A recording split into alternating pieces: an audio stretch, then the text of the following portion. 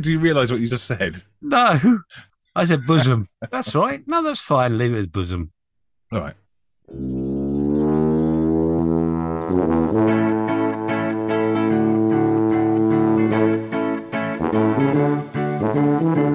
Hello and welcome, or welcome back. I am Malcolm Childs, And I'm James Giffins, and we are just making conversation. where we discuss the ups and downs of the model making hobby that brings us sheer joy and utter despair in equal measures. From the model kits to the best biscuits and everything in between, we are going to just make conversation. Remember, there are other podcasts to listen to. Plastic Model Mojo, The Scale Model Podcast, Plastic Posse Podcast, On the Bench, Model Geeks, The Sprue Cutters Union, Small Subjects, Built Sideways, Modellbyggarpodden, The Micro Machines Podcast, Amshow Podcast, Modelling Insanity Podcast. Head to modelpodcast.com for all the links. If you've enjoyed this rambling of words, you can show your appreciation for free by leaving a 5-star review on your Facebook or your favourite podcast app. Showing your appreciation with some coin is easy. Click over to paypal.me/podcastjmc or for a monthly donation, Patreon at patreon.com/justmakingconversation. In this episode, we've just been making conversation about misunderstanding Mecca and the opening our minds to this world of massive miniature robots. We have to admit we know nothing about Gundam. But why is that? Did we grow up watching a different era of television? Did we miss a meeting? Is it too late to love and appreciate? Gundam is on our shelves in hob shops, has its own UK IPMS SIG, and has begun to appear in competitions at model shows. So let's boat into the bosom of these massive robots and find out what it is all about.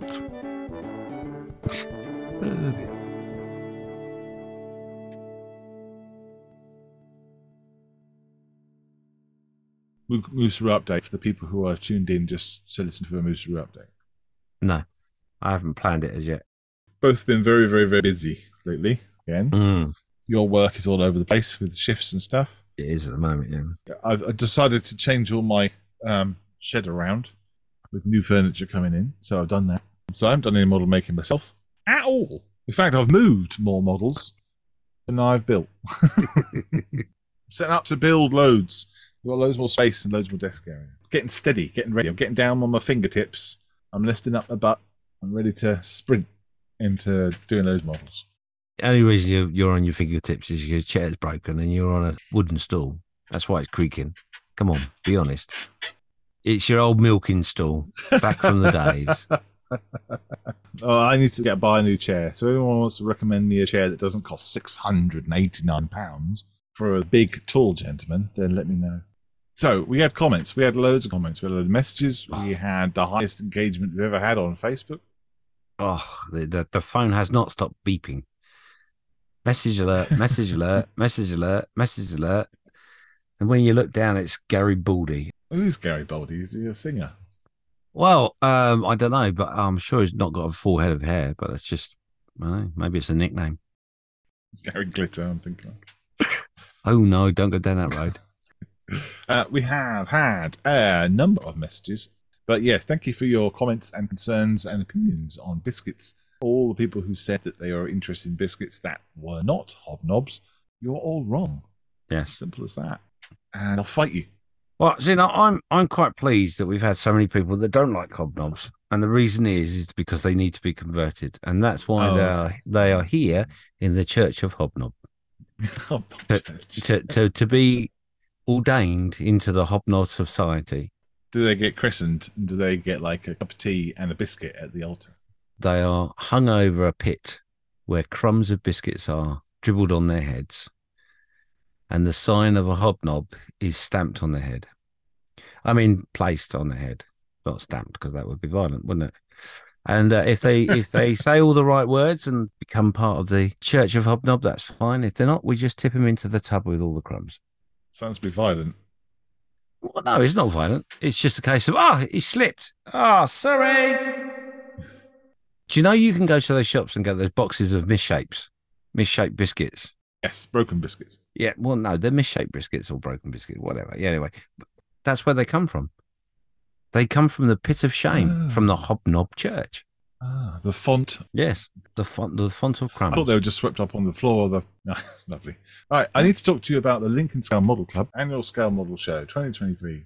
When is that? 15th of October at the Lincoln Christ Hospital School, Rugby Road, Lincoln, LN2 4PN. There are ample parking spaces. Traders and clubs will be welcome. Huh? Neil Pepper is the man you need to see. Go along to the Lincoln Scale Model Show. I think that's the first time we've ever been asked to read out about a show. I'm quite happy to do so. Yes, I think it's lovely, actually. Lovely idea. So go along to that. Are you going? I don't know, is the honest answer. It's possible. It's possible. Depends if I upset the wife sufficiently enough. Who else? Patrick Gunstrom. That's how I say it. He says, I am an avid listener of this daft show of yours up in Sweden. Ah, Yeah, I really love the way you pronounce model by Garpoden. you're welcome. How are we supposed to say it then? Well, I think I muller it quite well, thank you. Yeah, well, you struggled and worked on that, didn't you? I did, yeah. All my neighbours wondered what on earth I was doing because I was practicing. And then when my neighbour leant over the fence and said, "What on earth are you doing?" I said, "Model by Garpoden."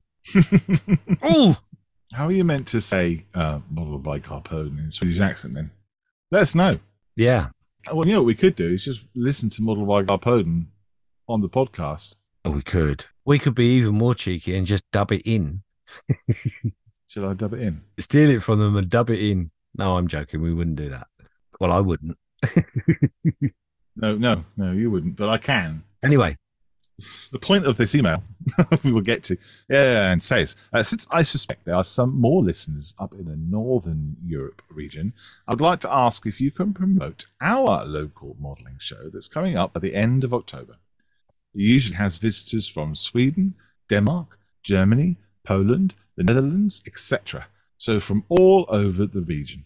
The show is called C4 Open and is Scandinavia's friendliest modelling event, and is held on the 28th and 29th of October in Malmö in Sweden. There are over 300 models in the competition, several vendors, and other modelling clubs. This year, we also have 3 seminars, one SIG on Swedish armour and one on the Yom Kippur War, and a theme class, which this year is called Frost, Ice and Snow.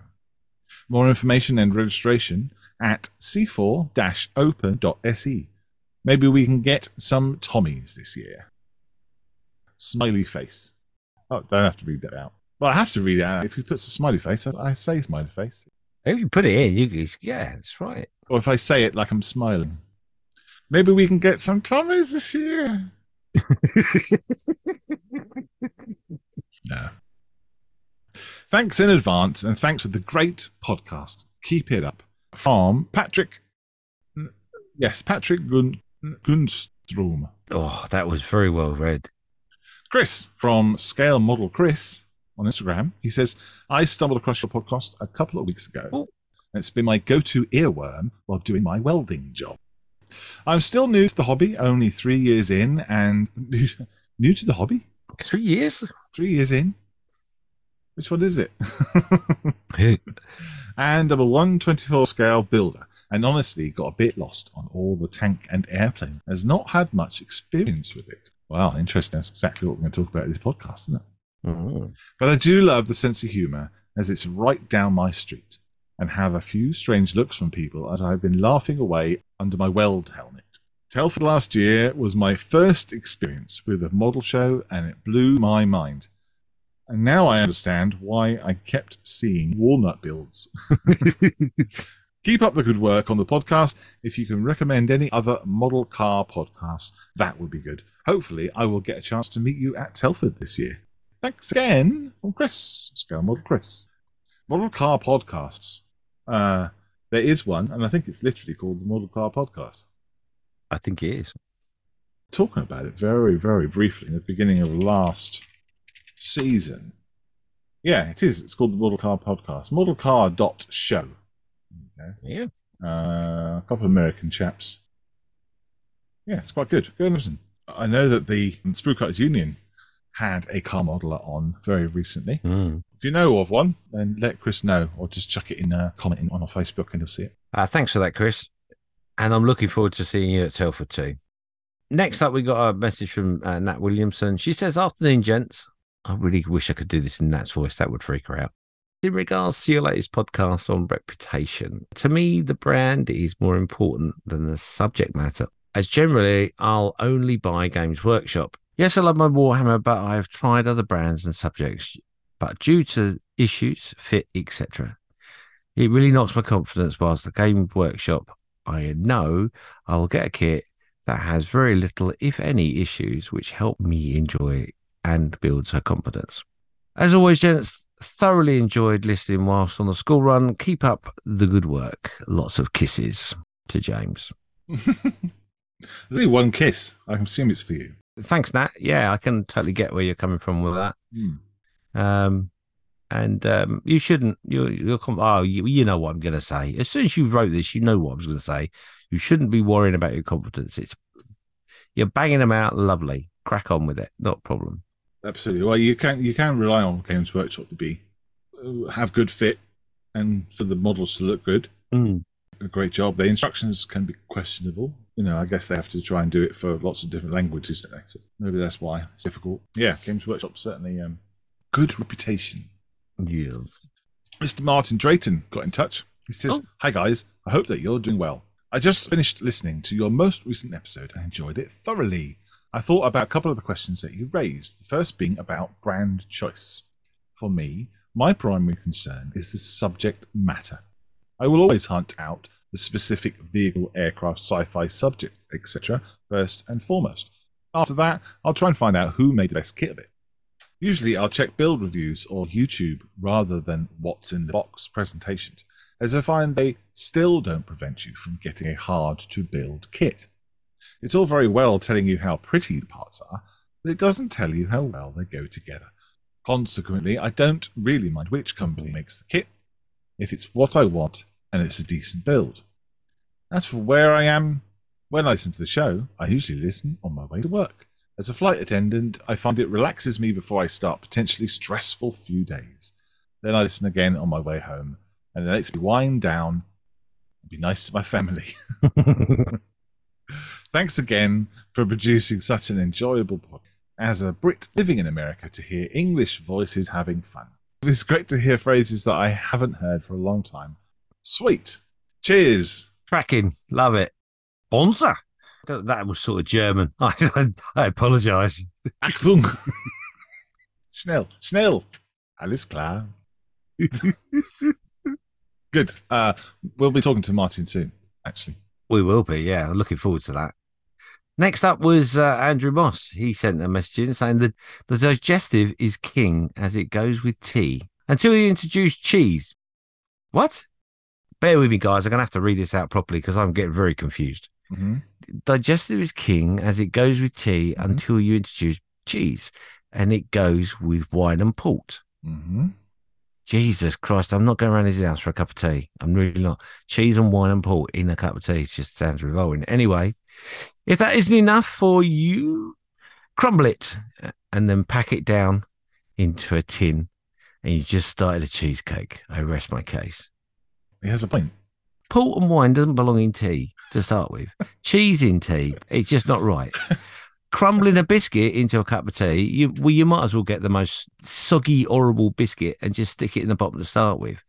Cheesecake, okay, I'll give you that. But only because it's cheesecake. His case has been rested. He's rested his case, yeah. I agree. A digestive is an appropriate biscuit. However, I would not agree that it's king. No, see, now, is it really a biscuit? Now, this is the question, right? Is it really a biscuit? Because if it crumbles and goes with cheesecake, it's a base of a cheesecake. It's not a biscuit. It's a base, right? So that's my first point. The second point, cheese on a biscuit is a cheese biscuit. It's not a biscuit. It's a cheese biscuit. That's the point of being a cheese on a biscuit. The clue's in the word. Digestive. Is it the king for cheese? I'd argue that as well, because I would say no, definitely not. Is digestive the king of a cheesecake? 100%. I would say. Although you could make it with chocolate cookies. I diverse. You do. Maybe you just should diverse onto your own podcast about biscuits. You could call it the Just Baking podcast. Crumble with James. Thank you, Andrew, for your comment. Thanks for listening, mate. Yeah. Jim Bob has also commented. He says, the Regal Digestive. Oh, here we go. God, it's a mutiny. The Regal Digestive, king of biscuits. The milk chocolate digestive, his sweet-natured, foppish brother, and the dark chocolate digestive, the bad boy, usurper, and lastly, the Jaffa cake, the exotic, beautiful queen of biscuits. Thank you, Jim. Thank you very much for your comment. That was a lot of fun. Thank you very much for everyone who's dudes from Plastic Model Mojo. They got a bit antsy about the whole biscuit. They did, yeah. They're all great-looking cookies. Biscuits, they were talking about being scones. You know those scone things that they have with gravy? And then there are parts. Biscuits don't belong in gravy either. Biscuits are biscuits. No, have you ever had an American biscuit? No, because I couldn't eat a biscuit in gravy. Sorry. Well, they're not biscuits. They're savoury scones. Oh, I understand there's a technical hitch with the English language in that statement. I understand that. Mm. But just the thought of eating something that's called a biscuit in gravy. Well, you'd have a pudding in gravy, right? What? Yorkshire pudding? Yorkshire pudding you're having with gravy. Oh my goodness. I can't believe we've gone down the Yorkshire pudding route. Really? We keep saying we shouldn't, and we still do. Maybe we should actually not. That's the only way. Actions speak louder than the words, James. Yeah, absolutely. So let's move on. As you may or may not have noticed, we have actually listened to one of our listeners and introduced the YouTube channel, the Just Making Conversation YouTube channel, where we put the podcast up on there too. The Bearded Veteran says, personally, I think the reputation is important to a point. I think reputation is incredibly important when someone is first getting into the hobby, because the sheer number of different kits and manufacturers can quickly become overwhelming. Oh, yes. It's funny, isn't it? I remember the first time I went to Telford and being overwhelmed by manufacturers that I've not seen. I've not really seen or heard of and all that sort of thing. And there were definitely a couple of rocking models that I saw that will be on my price range at the time, and still are really. Look at them and going, oh my God, that's amazing. I really love that. And then listening to the reputations that have been built around those manufacturers and going, oh my God, I'm glad I didn't go mad and buy that, because I wouldn't have been able to cope. That also reflects on when we go into a model shop, doesn't it? Because you go into a model shop and you're like, oh, they haven't got a big range. The store's like massive, but it's only got certain brands. Well, sometimes it's bad to have too much choice. It is, yeah. Brilliant. Thank you very much for all those emails and comments. It really makes a difference when we hear all these people having a chat about all the things and rubbish that we talk about.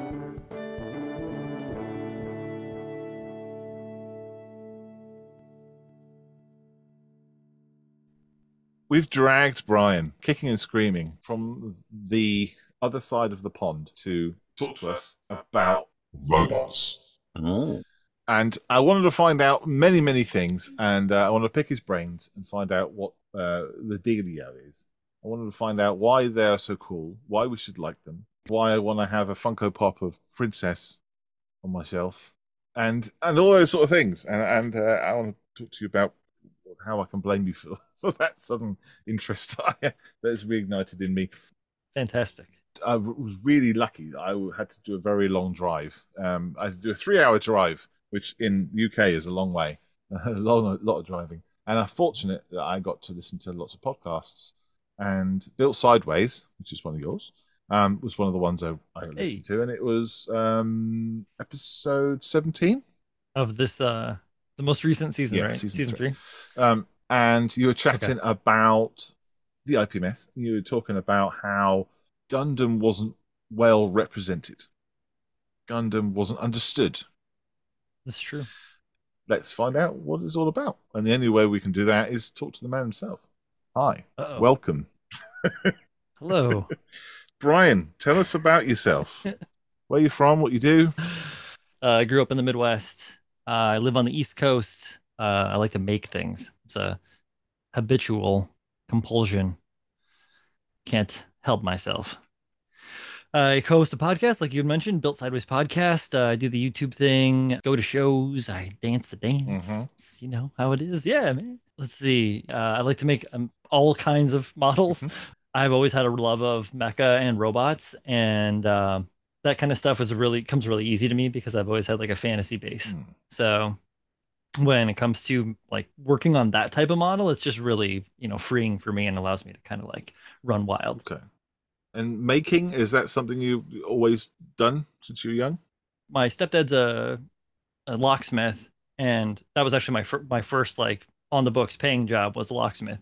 I don't count working in the fields, but and my biological father is a contractor, so I used to spend occasional summers with him and got a chance to see a lot of stuff. And so I got into like basically like making houses and that kind of stuff early was really like I don't know what you want to call it, like a fascination and a little bit of an obsession. I got into drafting. I got a bunch of books on it. I grilled my parents to buy a bunch of stuff for me, drafting equipment, and was always into art and drawing, like comic books and that ilk of things. And then just, that's how it is. So like there's a whole huge maker story that's kind of like you can imagine what it is, and that's basically it. Yeah. I don't need to go into the finite details of my entire history. But yeah, I grew up. And what about work though? So is work also? I went to college for art. I kind of bounced off of that because of the way that the school was structured, and then got into doing construction, essentially building houses, building roof trusses and stuff like that.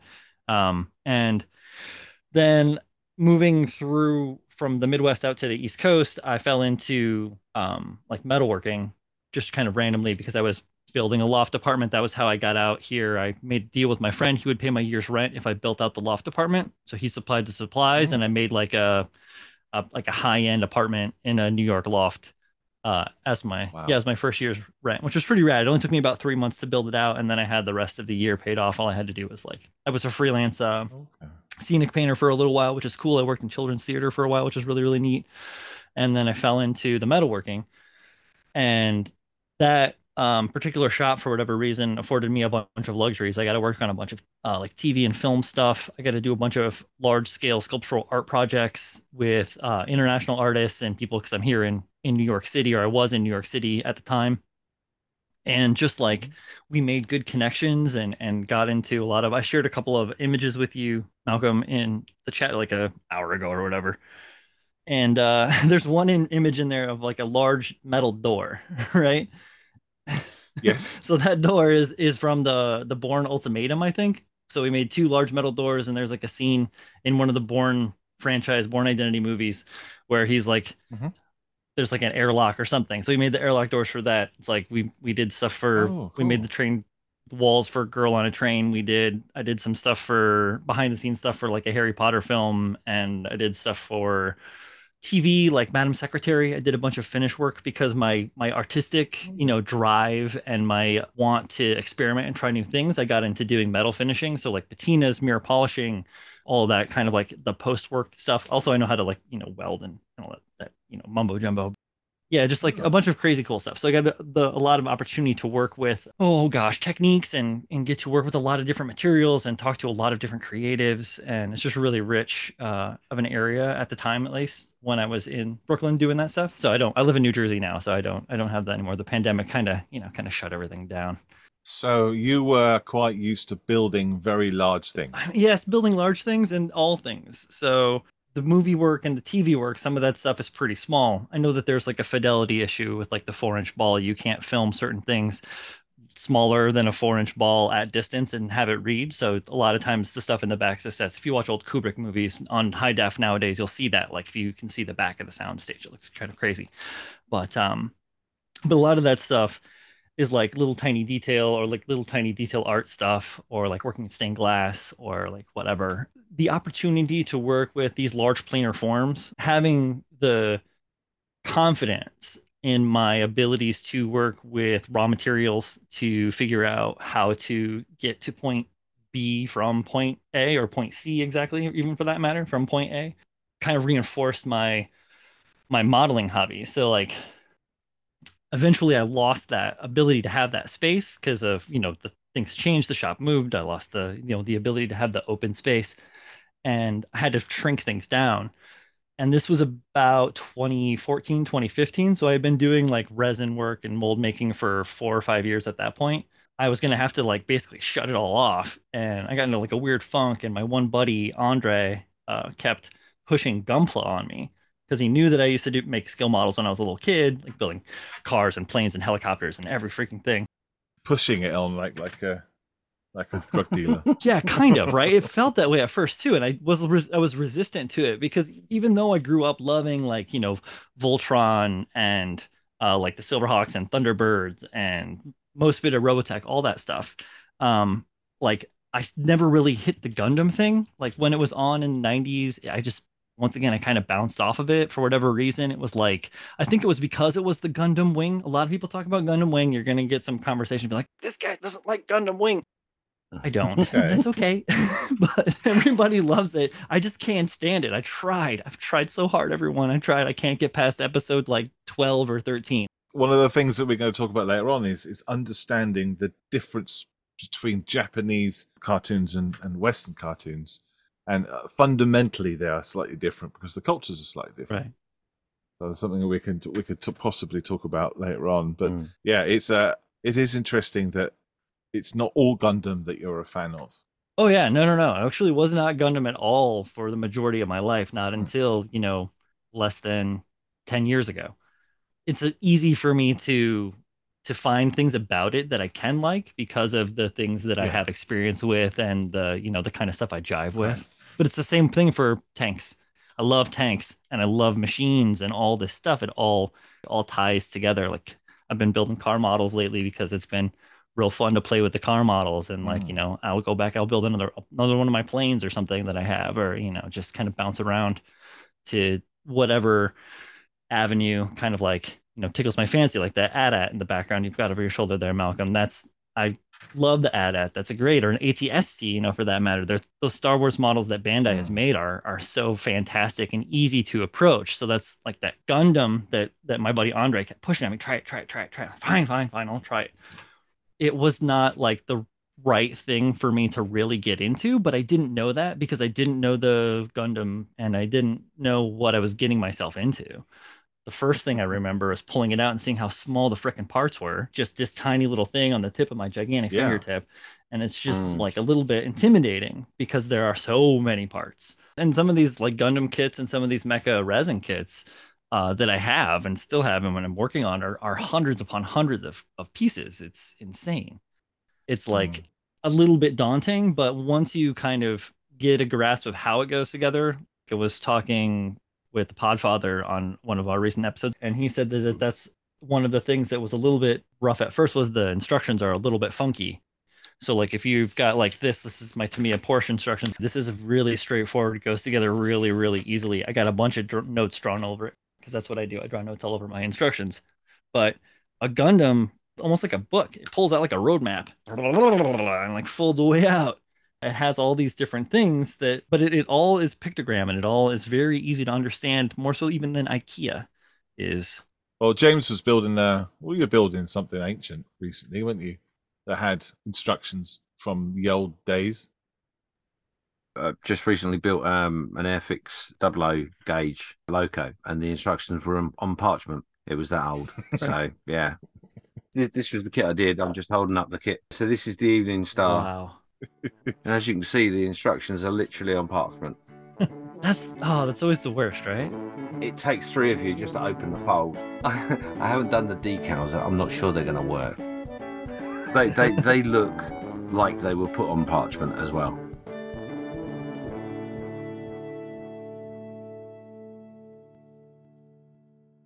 People listening to this podcast probably won't know. I want to talk about the difference between Gundam, Gunpla, robots, and mecha. Okay. And what are those 4 things? They're all spelled differently.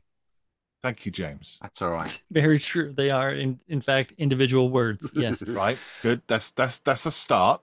The easiest way for me to say that is that so there's a couple of different genre of mecha Like a mecha is a general term for like mechanical, like robot or mechanical suit, Right. whether it have a pilot or non-pilot, right? That's just the overarching mecha. And then within that, you'll have like super robo, and then you'll have like what is more traditional mecha. So super robo tends to be like a robot itself that is magical or has special powers, like a sentient robot, or like Astro Boy is a super robo kind of thing.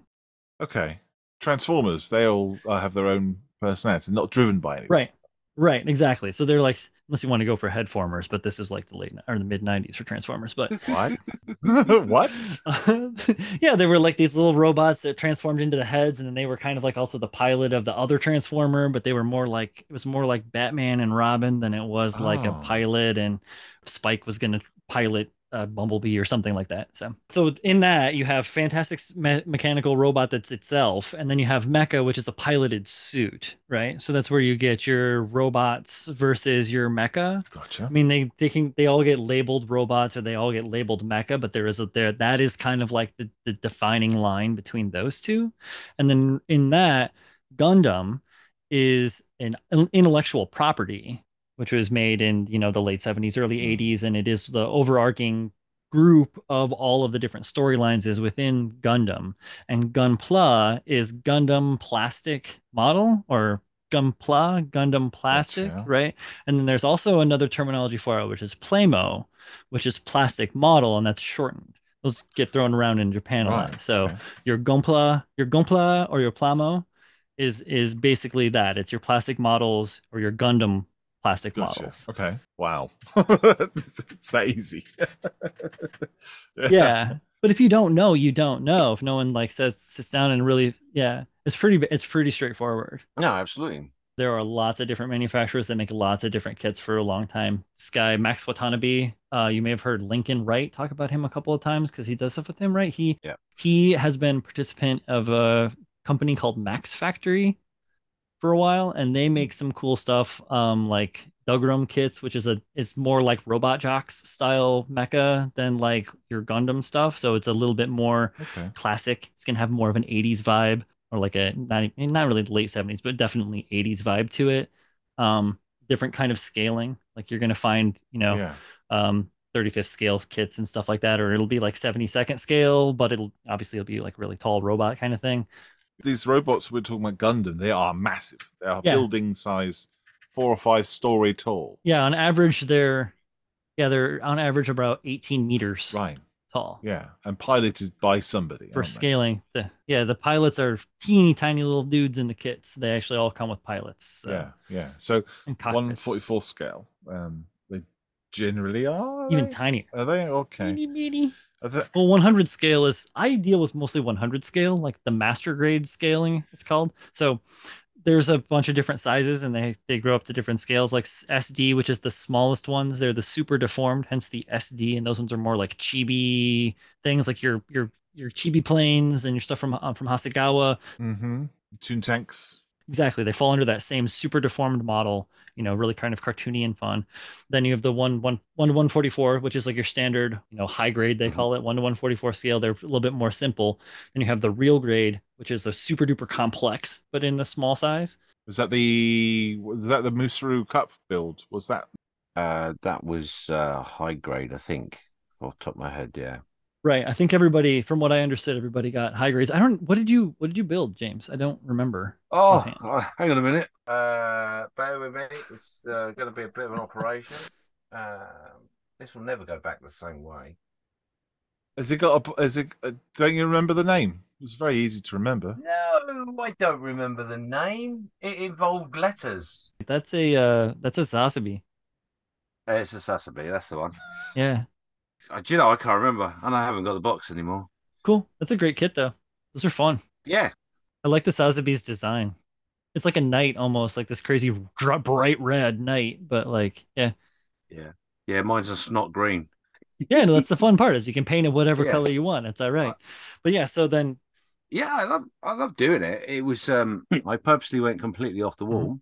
Did hexagon shapes all over it for the design, which was I wish I hadn't done that. It was a bit of a nightmare, but I familiar. enjoyed it because it was just completely something off the wall and different for me. I've never done something like it. but I will do more because I enjoyed it. Yeah. It went together really Yeah, well. even though they are complex and they have a lot of parts, they do go together incredibly well once you get the handle of kind of what you're dealing with. To carry on with the scaling stuff I was talking about, so the like that one, the high grade Yeah. 144 scale, a lot of times they're pretty basic. They don't have a lot of interior moving parts. It's like a joint and a hip, and they kind of have a leg armor that clasp around it that creates the part. Whereas the 100 scale kits, the master grade, often have a full inner frame, they call it, which is oftentimes a mechanical inner frame, which has parts that slide and move and do all this cool stuff. They're wildly detailed. So if you like to paint details, these kits are fantastic for like detail people.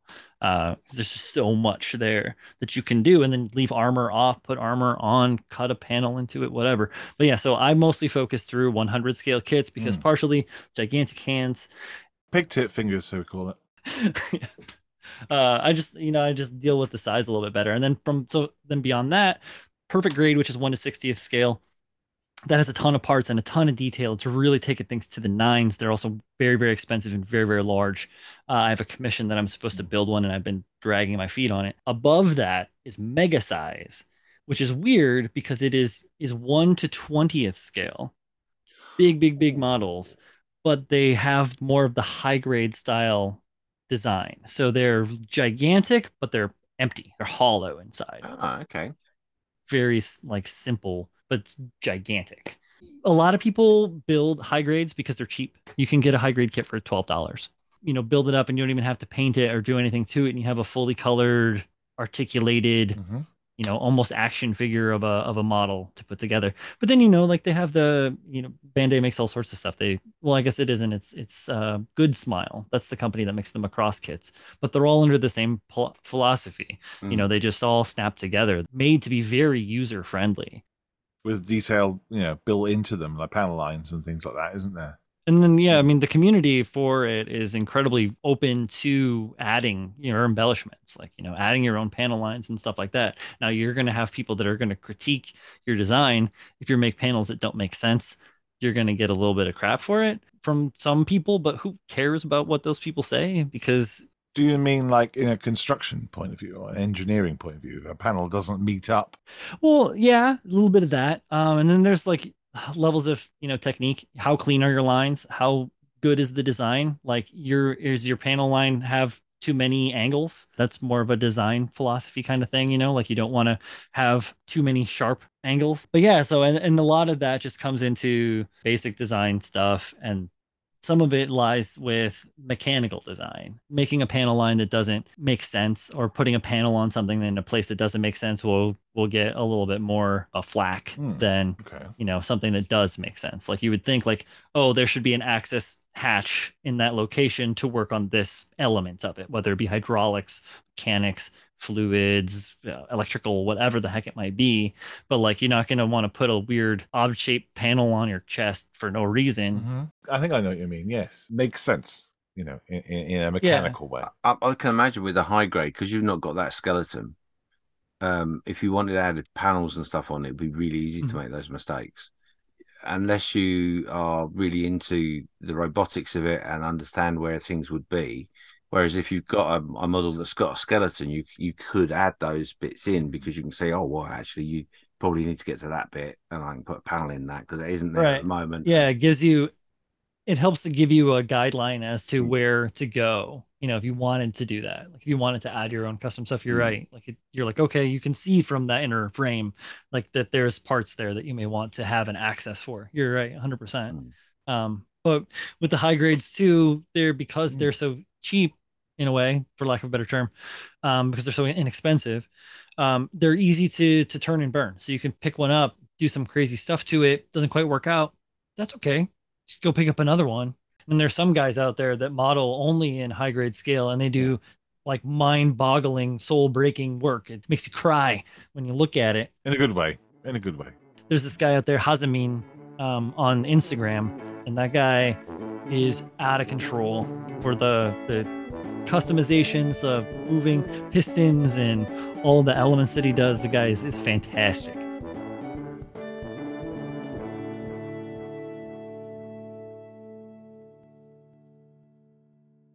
I did As you know, for the mystery build, we did a Gundam. That was my first experience with Gundams.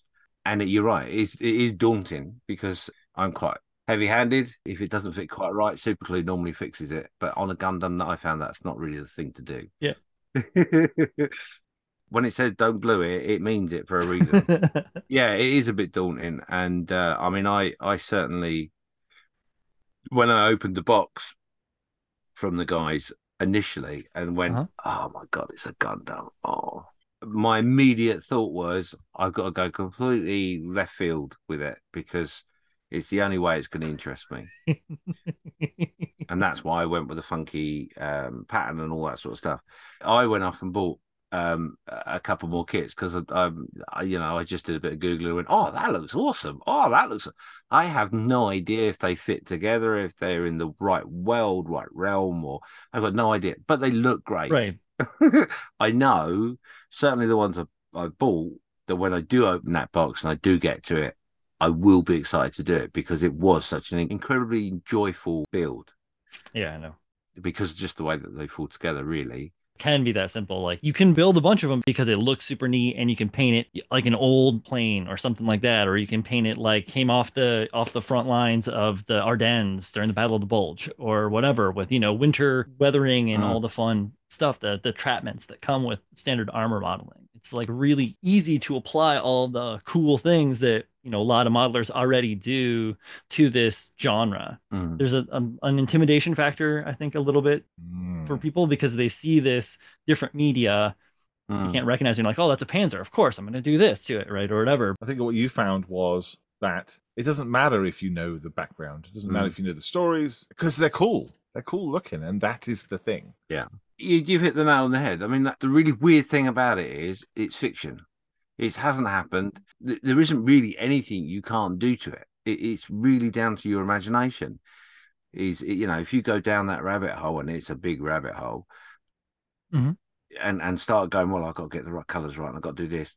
Yeah, you can be just as, for want of a better phrase, anal as you would be for doing a Messerschmitt that belonged to France, whoever. You said about the intimidation level. I think that is part of the problem, is that because it is such a well-known thing, only well-known in that area, in that part or community in the world, a lot of people that are not part of that community just look at it and go, yeah, it looks really cool, but I'm really scared to touch that because I don't want to upset people.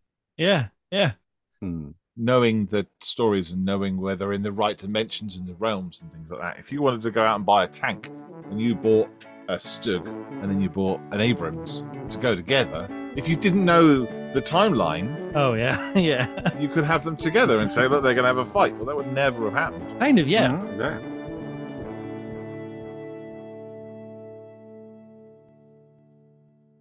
When you're talking about when you first had your first Gundam kit, Brian, you found it. Did you go, I'm going to get the biggest one off the shelf. I'm going to get the biggest one, the most beautiful thing. It's going to be massive and excellent. Yeah, I watched a couple. I looked online and I narrowed it down to a handful of designs or shapes that looked cool to me. And I watched even watched a YouTube unboxing like review of the kit. And they said all the things that I thought I wanted to hear, like really cool parts, like effect parts and shiny, cool, clear parts. And like it comes with like 7 swords. It's called the 007 sword. It's an Exia from Gundam Wing, or not Wing, from 00. Doesn't matter.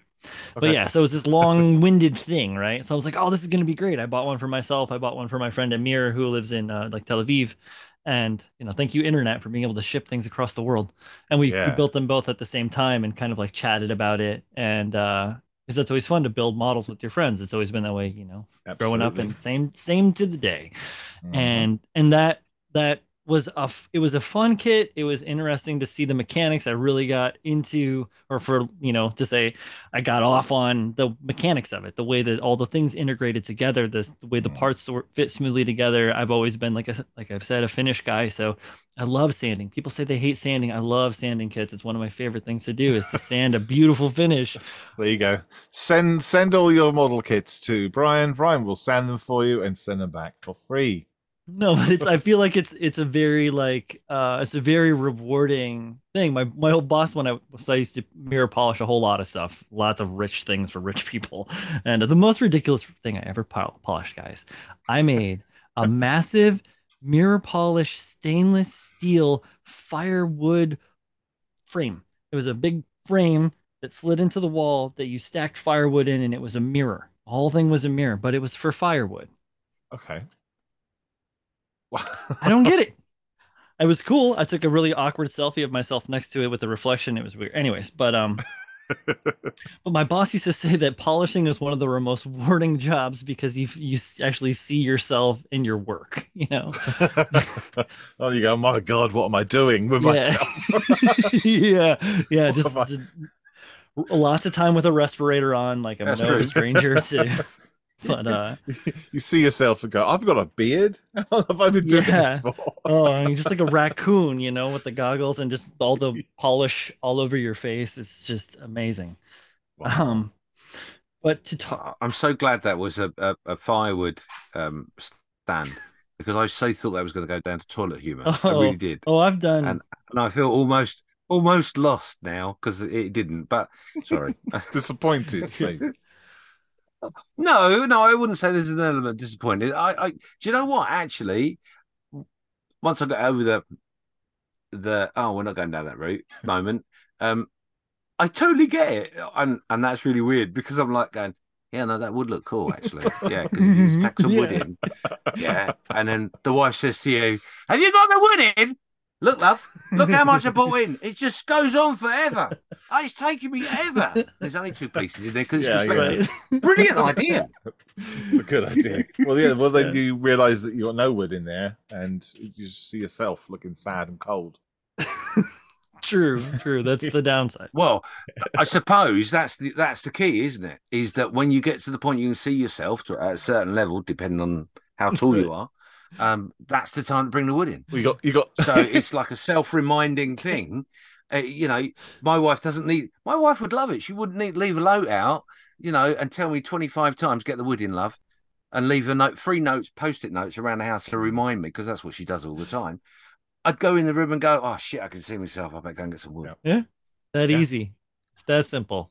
It makes sense to us. Yeah.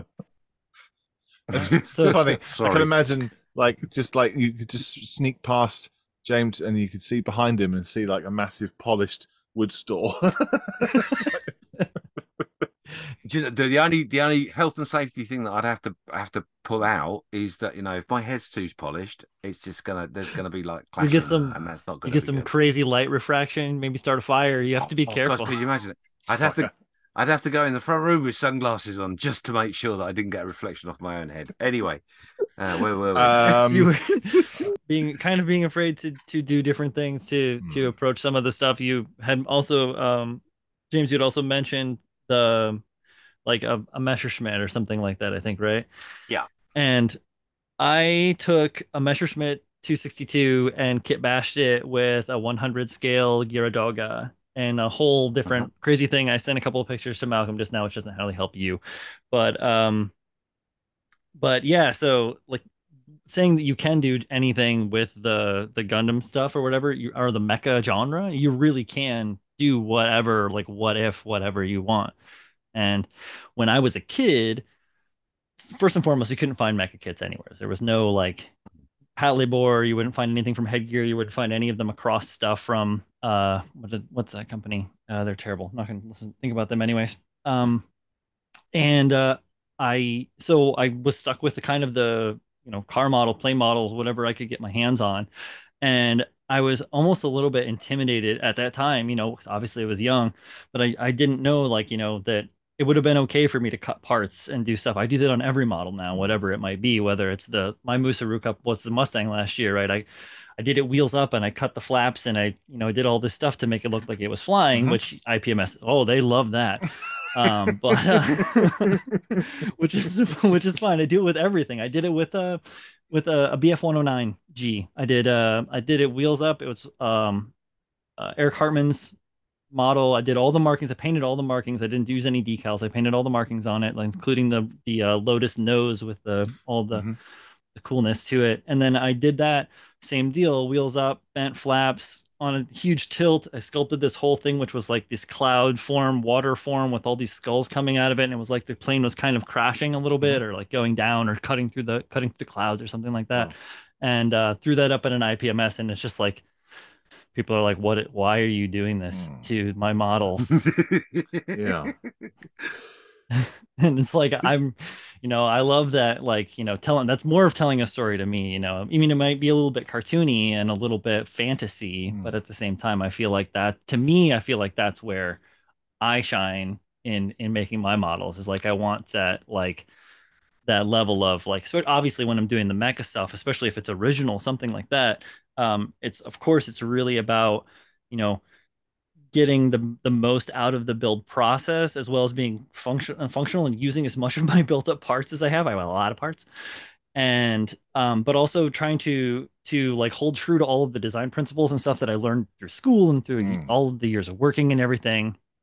And also at the same time trying to make something that's going to get someone excited to try their own thing, or excited to, to want to go out and even just to pick up like a regular, box model or whatever, like just to build whatever. So like, branching back into car models, plane models, tanks, and getting into tanks, because I never built tanks growing up. I always wanted to. My stepdad was always like, "Oh, I don't know about tanks. Why don't you look over here at this Corsair?" And which is cool. And I built a Corsair.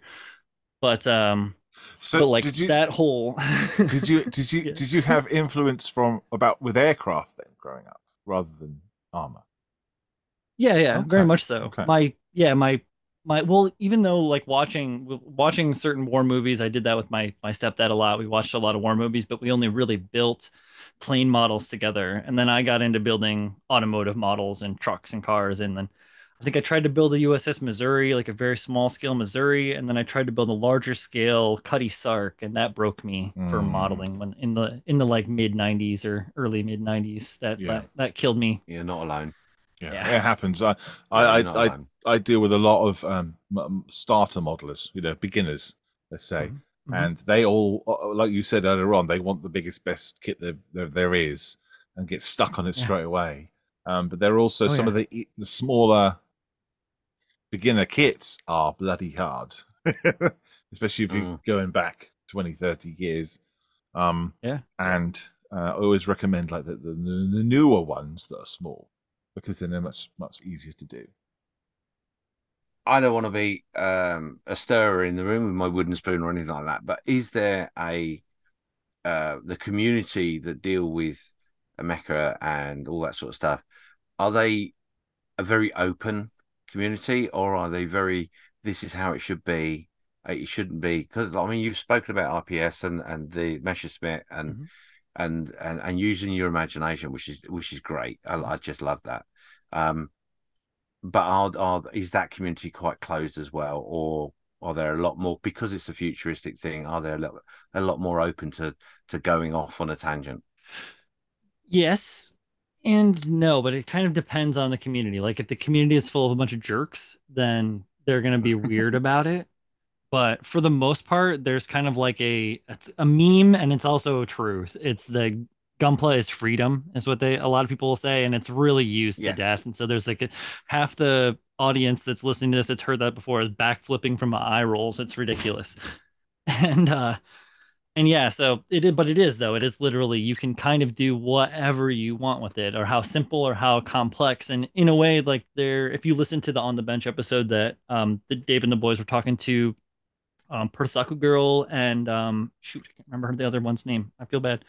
But they were speaking about Gundam and about how the different levels of completion, or different levels of work that are done to it. And so like there are, groups of builders that just take the model straight out of the box and like clip the nubs, like clean the nubs off it, and maybe do a little bit of like cleanup sanding, and that's about it. Snap it together because it's already colored, put stickers on it. Hashtag no stickers guy. and It's lost all our audience, all gone. Rolling my eyes in disgust. Stickers. I mean, whatever. It's just not my thing.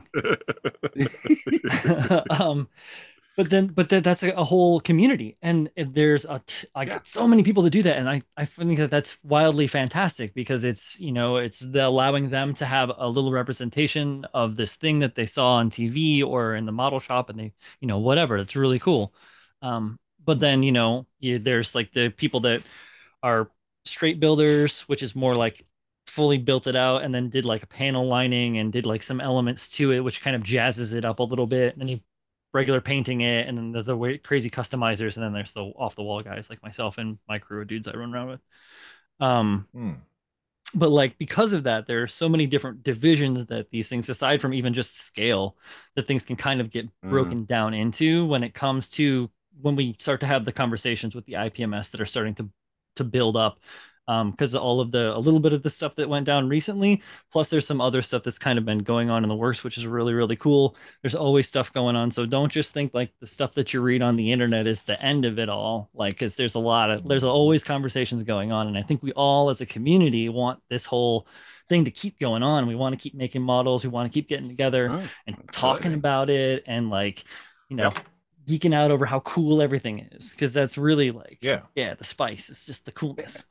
That's why you're here. That's why we wanted to talk to you, wasn't it? We'll find out what the cool stuff is and all the fun that you're having over on that side of the playground. We want to have a bit too. Oh yeah, and there's so many different things that you guys can pick from too. It's more than just Gundam. There's like a bunch of model companies out there, and like if you do start with Bandai Gundam stuff because it's so like user friendly, it's easily accessible. It's now that it's being more open on the Western market, you can get it kind of more places. You can find it in your in America in your Barnes and Nobles, and your different spots where you wouldn't normally expect to see a robot model kit.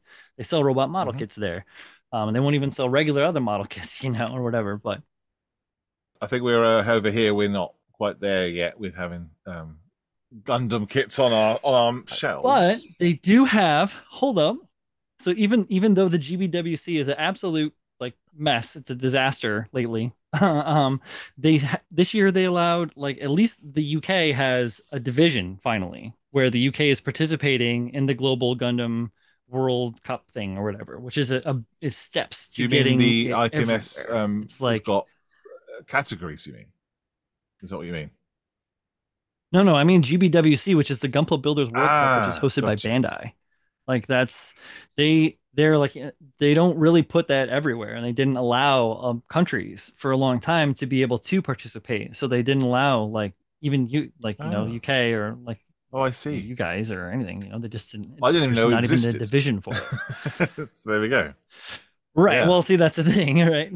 Yeah, and that's like for a long time that was the penultimate for Gundam builders was to participate in the GBWC, the Gundam Builders World Cup.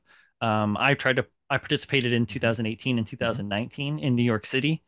Put my models out there for and in the first year I probably should have been disqualified because I put in a complete resin creation that I had made, my own resin kit of a Gundam, but they couldn't tell because it looked so good. Aha. And even though it was the one that they don't make, they never thought of it. But then the next year I won, which is fun. But that was with an original creation, the Flea, the quadruped thing with the guns and all the big thing. Yeah, that thing. Which was fun. And a really cool experience, but also there was a bunch of outrage over that because I used a singular Kotobukiya part on all of these Gundam parts. I used like parts from like 18 Gundam kits, and I used one Kotobukiya part. And people like freaked out. Then? Yeah, which is no, because it was nothing. Okay. It's in the rules. You can do that. You can use parts from other kits as long as you don't use your whole kit or base a whole kit or base your build on a kit that is like from a third-party manufacturer. There's no problem with that. Now the rules have been a little bit weird too, and that's why I'm saying GBWC is kind of a crapshoot right now because there's like people in other countries because it's all digital lately since the pandemic. It's all become digital. People have been doing kind of like inappropriate stuff, like entering multiple kits under alias or entering full on like resin kits. And the powers that be, the people that are like trying to watch this stuff don't really know what they're looking at per se. And so there's like some stuff kind of like eking through, and there's going to be drama that's going to go down here in a handful of weeks. Wow. And well, that's the thing, isn't it? Is they don't know what they're looking at. And I think that's the key. I think that's why I wanted to talk to you. So Mhm. how do we find out what we're looking at? How do we Yeah. learn about the robots Well, and the I think that I feel like that's almost a like, losing the forest for the trees kind of thing, right? It isn't matter that it's a Zaku or a like a GM sniper or a whatever the heck it is, Philanthropist or whatever the heck weird Hmm. names they have for these robots, right? It doesn't matter what it is. What really boils down to it is that it's still a plastic model. You still have to do all the plastic model stuff to it. Yeah, you can take it apart to paint it and put it back together Yeah. pretty easily. That's a plus, right? But it also has like Mm. 400 parts or something like that. So it's not the best thing to have to do. It's all part of the process. But it's like what it is it's just a squarish or roundish thing that's been cleanly done and has clean panel lines or doesn't have clean panel lines, or it makes sense for design wise. Like that's all basic art critique. We learn that you learn that stuff. We go to art school, like that was a big part of when I went to school for art, was a lot of time critiquing, talking about your art, Yeah. talking about other people's art, and that whole it's being able to understand where a person is coming from, being able to recognize the basics within the thing you're trying to look at, and then applying Yeah. your best judgment towards, if you're trying to go for awards or some weird Yeah. thing like that. Yeah, that's where it comes from. But I've done a lot of judging, and I've done a lot of we do my me and the boys did this show called Critical Builds on Chris Pabs's YouTube channel, where it's a submission based robot, basically mostly robots. We had a few cars, we had a few other things in there, but it was a lot of Gundam, but a submission based critique and review showcase show. So people would send us, they fill out the Google form, they send us like 10 photos. We would get together and we would figure out which ones we were going to do, select those throughout a week. We would then take our own Oh, notes cool. on it, and then we would go Mhm. on live show like this, and we would showcase the model's pictures, and we would have the notes that we would take. We would talk about different aspects of the model on the show, pointing out different things Ah, that the person had done or that's hadn't cool. done or could do a different way. It's very open. We did like Hmm. 3 seasons of it. It was awesome. We're gonna try and bring it back soon. We had a pretty good following of hobbyists, and I think that we helped a lot of people Yeah, like kind of get better that's great. at what they were doing. That's cool. Yeah, That's a really interesting yeah. idea. It's I got to be honest. Um, yeah, I'm listening to you and just thinking, IPMS judges, get them around the table and select like you would on a competition, select an area and go, okay, we'll get this guy because he does it for that show and whatever, and then do that as a video. I think that would be helpful. I mean, I'm sure it'd be a bit of drama in it as well, because of it's the course, same of as any course. show that you go to, but Right. um, it would at least take away that mystery, Mm. wouldn't it? Of the way things are judged, perceptions, Yeah. and all that sort of thing. Thought Um, processes. John, just Mr. Banani, if you are listening to this is my idea. He Get your hands doesn't off it. listen to us. Um, Yeah. well, he does listen to He me because probably does. You'd be I know surprised. I know him his favourite, so it's fine. But I can edit that very out. tongue It's in cheek, fine. John. I can edit that. Yeah, I know you will anyway. But yeah, no, that's a great idea. I really love that idea because that just opens up so much of the mystery, but also um, has got to be inspiring to watch. Even if you're not the modeler sitting there cringing, going, "Oh, Yeah. I can't believe you said that about my model," and it, everybody would learn something from that process. And I mean, that harks back to a couple of the conversations that have been going on and always generally go on around national shows and local shows, is that, give us some feedback. Where are the notes? I want to see what the judge said about my model and blah, blah, blah. That would be really interesting, actually. Well, and one of the nice things about that particular show and the way that we ran it, because it was submission based, we would let the people that we were going to review or whatever critique, depending on what they wanted. If they just wanted us to showcase their model, we would just showcase the model, and we wouldn't really, we wouldn't critique it or harp on it. But if we want to critique it, we would critique it. Obviously, we're not trying to be cruel or mean or anything. It's all based from the sense of progression and becoming a better modeler all around. But because we knew who was going to be on, we would let them know ahead of time so that they could come into the chat and we would give them, it would be like live feedback. So they would be able to write questions and ask us questions, and the rest of the chat also would be able to ask us questions about what's going on, and we get a more of a broader spectrum of people to interact with about the model. So it isn't really a thing where, oh, I can't believe that he said that about my model, blah blah blah, because it's a submission based. They already have put their model in there, knowing that we are going to talk about it and go from that point. So it comes from a purely wholesome place, and it's super duper rewarding. I really miss it now that I'm talking about it. I'm getting like goosebumps on my arms. When I did fine art, we used to have crits. Every Friday, we would sit around and we look at each of all of our different pieces of work that we've done in the week, and we would critique all our work. Yeah. And there's a skill you need to learn. It's a skill you need to learn to be able to accept that you're not perfect, accept that there are mistakes and you probably haven't seen them, but also accept ideas that other people have as well. And then you also get the chance to offload on someone else. but we're that way. It's really difficult. It's really difficult to be open-minded over something that you may have taken a long time putting together, throwing all of your new and best skills that you've learned into that love and joy that is represented in a bit of plastic and paint, and then be willing to have someone give their opinion. And let's face it, as we always say, part of the critique side of things is that to give pointers as to, in your opinion, of what may have not gone quite well, or could be done a little bit better by doing this or that. That's constructive criticism. Right. That's what we all crave for, really. What we don't want are, going back to a previous thing you said, the jerks going, hey, they can't do that, la la la la la. Yeah. When we all get that, I get that at work. They're called supervisors. Well,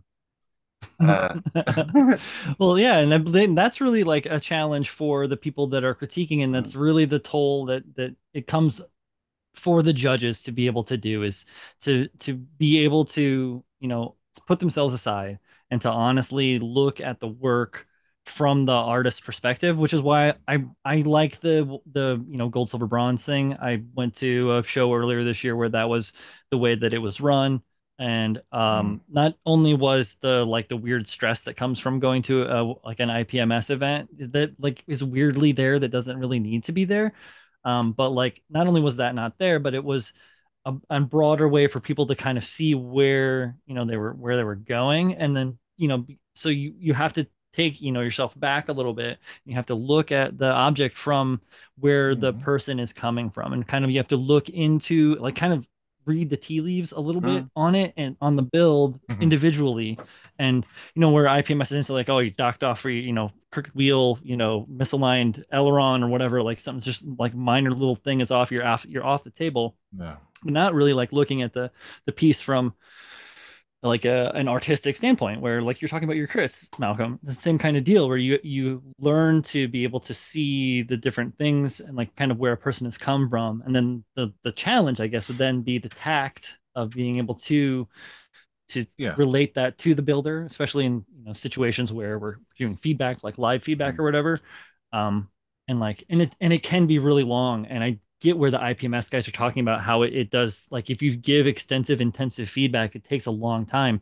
We did that with Mike Rinaldi on the we did a clean versus weather. Well, I participated in the build and made a really cool ass model, but Sacco Aurelius, my friend, and Mike Rinaldi and Chris Pabs and a bunch of people hosted and judged a show called the Clean versus Weathered Mecha Build through USA Gundam Store.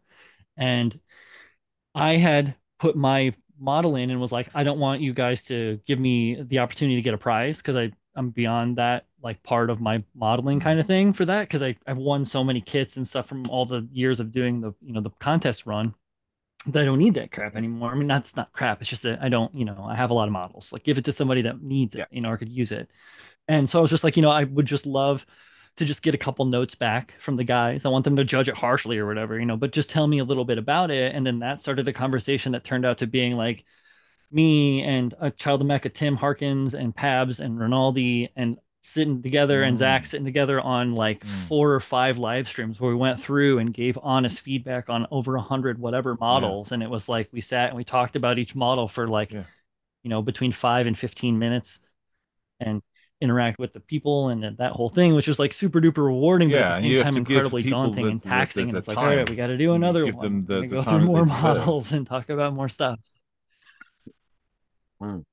Yeah, but right. I mean, we totally respect all the builders, and that was a fantastic thing to be a participant in. But it is also very like eye-opening to and it humbling in a way to kind of like see where some of these larger competition judges end up going through this stuff, like when they do an amps show or whatever, and they have all the the wall jumping. Or I can only imagine what Telford is like or whatever. Oh, you're gonna come to Telford one day?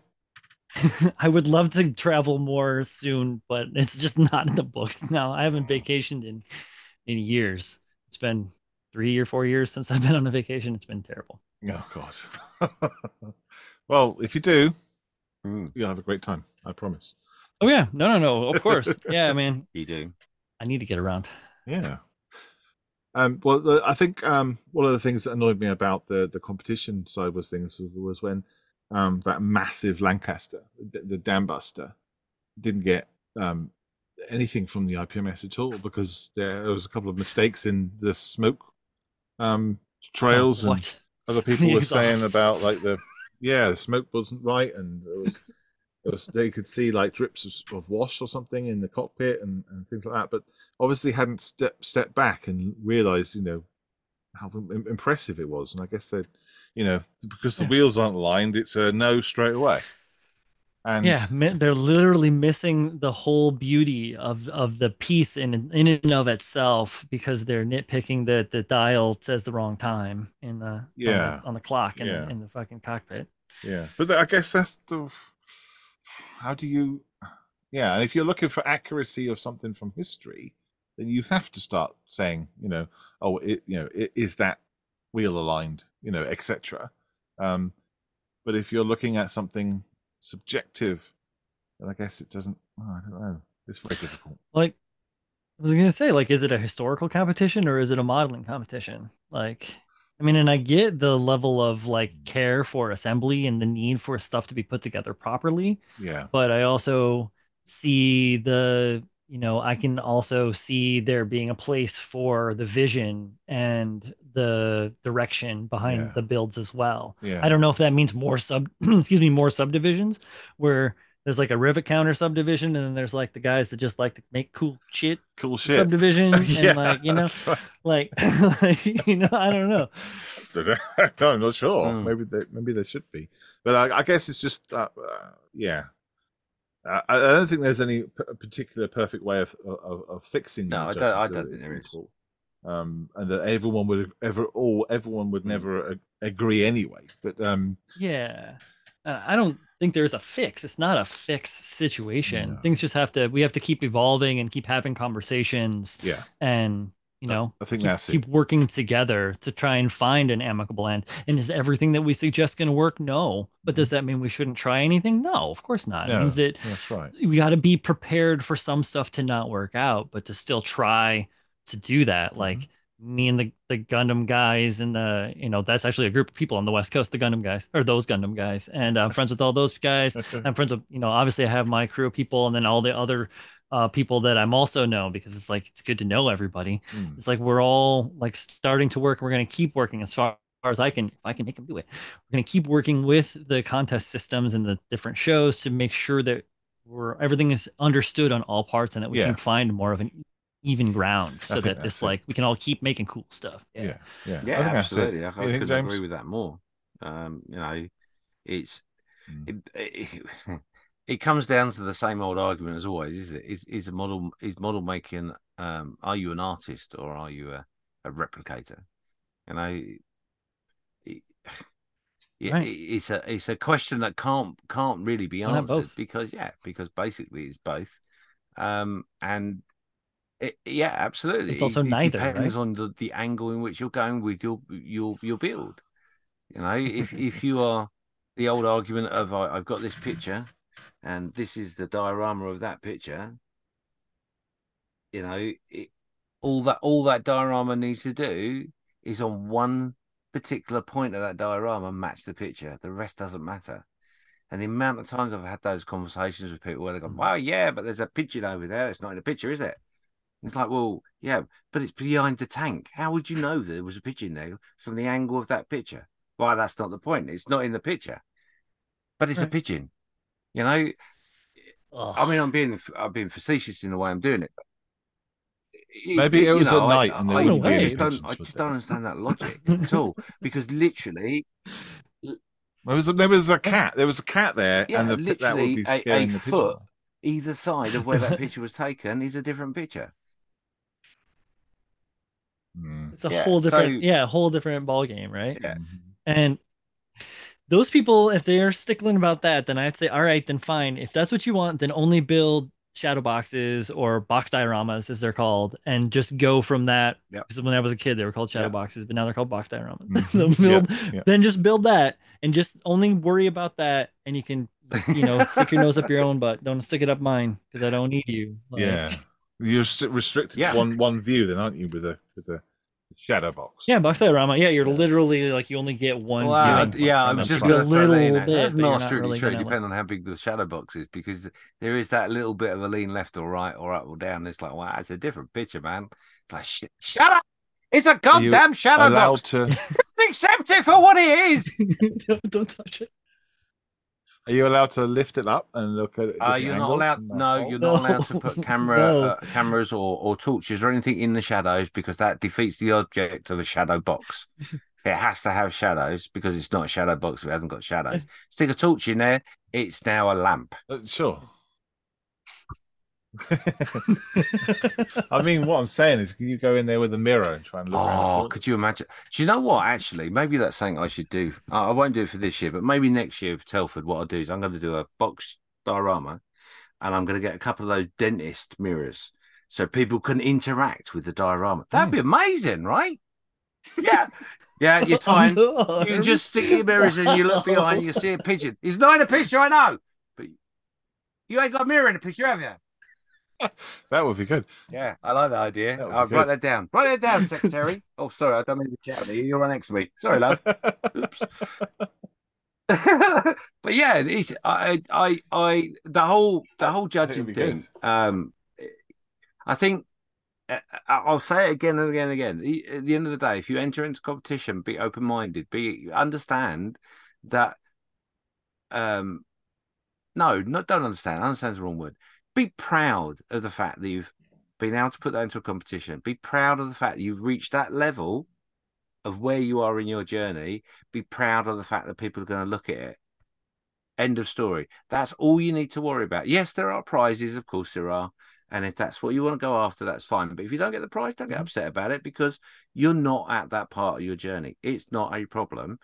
Be proud of the fact you've put it there because that just taking your model to a show and putting it in a competition is a massive, massive jump for anybody. I don't care how bloody good you are. It's It's huge. huge. Um, and if someone Yeah. walks past that model, diorama, robot, Titanic, pigeon. Oh, that's another thing I've just thought. I'm going to do I'm going to make scratch build a big pigeon. I don't know what section I'm going. Anyway, yeah, All just be right, I proud like it's it. there. Because one person in the hundreds that walk past will go, Yeah. wow, look at that. I like that pigeon. That feather texture is really good. I like that. Is that outlaw paints they use on that? I don't know. Yeah. Exactly. It's fantastic. No, and I think that anybody should build whatever they want. And you're right, it does take a lot to be able to do that. Like, and I'm always been that the person up in the front of the room dancing around telling a stupid story or something. I don't know if that's from weird stuff for my psyche from a kid or what, but I'm always been out there putting stuff out for people to see, and I'll always do that. But I know for a lot of other people that aren't like me, they don't have the gusto, the The whatever confidence. the heck it is, like because I Yeah. still have crazy anxiety. That's not even no, and I mean and but it is like the willingness to, I guess it's confidence, but to me also it's just like the willingness to put yourself out there and to put it forward, even if it's not, you Yeah, can't, they're I not going to mean, be winners. I said So all the confidence, but I time. think you're right actually thinking about it because when you put your model in, you're still anxious, you're still worrying about, oh, will people like it? Will they understand what I'm trying to say in that story or whatever? And 9 times out of Yeah. 10, the people that are model hunters, Right. the competition medal hunters, they're always by the burger van. If you hadn't noticed, Yes. they're always eating loads of burgers because they're so nervous.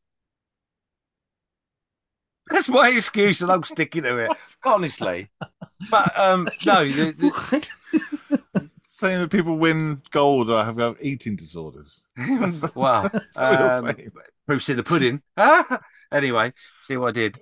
But it's funny because, funny enough, this year at Telford, I won't say who it is because I don't want to make him anxious. But he's made a model. It's linked to me in some form, and I've asked him to bring it to the show so it can sit on my table. Not going to be not going to be judged or critiqued or anything like that as such. Um, I say as such. The reason being, more people will see that model where it is in the show than it will do up at the competition area. But yeah, I haven't got the confidence to put it in the competition, but I'll put it on your table. Which to me, I just like, I get it, I Which understand is it, but I'm just like, actually, that's an interesting idea because had you realised? And now he's going to freak out and tell me he's not taking it. Sorry. He will But take it. I yeah, know exactly who you're talking yeah, about yeah, and what he's talking about. yeah, So he better take it. But he will be there also to yeah, to proudly stand communicate. with it too. If you're at a competition, you don't get to Yeah, do that. I suppose that is true. Yeah, and that can. You can get to Wow, defend it if yeah. he feels like he Do wants you to do that defend it. though? I think defending it would be the complete wrong move. Explain. Standing back and pretending the model next to yours is probably the better move because then you can understand what people think of your model. How? Well, usually it's when people Yeah. say, "What kit is that?" or something, don't they? What paint was used or something, and then yeah. usually the person is naffed off somewhere. Um, um, so yeah, you're right. I think that someone standing next to the model is pretty cool. And is that harder though? Do you think I, put it in a competition? Because at least when you put competition, you put it away, you go over there, for you me walk away, personally, and I would then say it is harder putting because it on the table than in the competition because realistically, yes, there's anxiety, don't get me wrong, but you take it up there, you put it on the table, you put it in the best position you can, given however many models there are. You might go up and check it before the judging starts and see that it's been pushed to the back by everyone else putting their models in front of it or whatever. But then you go off and do the show and you don't really think about it until someone on the antenna goes, well, the gold's been given out. And you go, oh, can I go and have a look? But if you're standing next to your model, potentially, that's a lot more interaction, which is really, really good because you get feedback and all that sort of stuff. And things pointed out that you won't have noticed most of the time. And generally speaking, it's always positive because if they don't like your model, they walk past and critique it as they walk down the aisle. So as long as you don't follow people, yeah, oh, did you as see long as you that don't model? follow Oh, people, shit, you no. won't know the bad things that are being said about it. And a tip to the wise: don't follow people Right. in a model show anyway, because it comes across a bit weird, a bit like if you're in a competition area and you're like Yeah. trying to hear what people are saying. That looks weird too. But yeah, no, I think it's harder personally. Yeah. But yeah, we've gone off on a tangent. Sorry. Yeah. Yeah. No, I was gonna say I at the most recent local IPMS I went to last year or this year, I guess it would be. I had a customized car hover bug thing, a hover Mhm. VW bug that I made fancy for this project called the Cerulean Project, which is a whole different thing. But it's like a charity thing, which is really cool. But so this I put it out there and It doesn't belong to anything. It's just something crazy creative that I made out of a bunch of mecha parts and tank parts and whatever that I put together with this bug and did a bunch of crazy body work and did all this crazy paint job on it.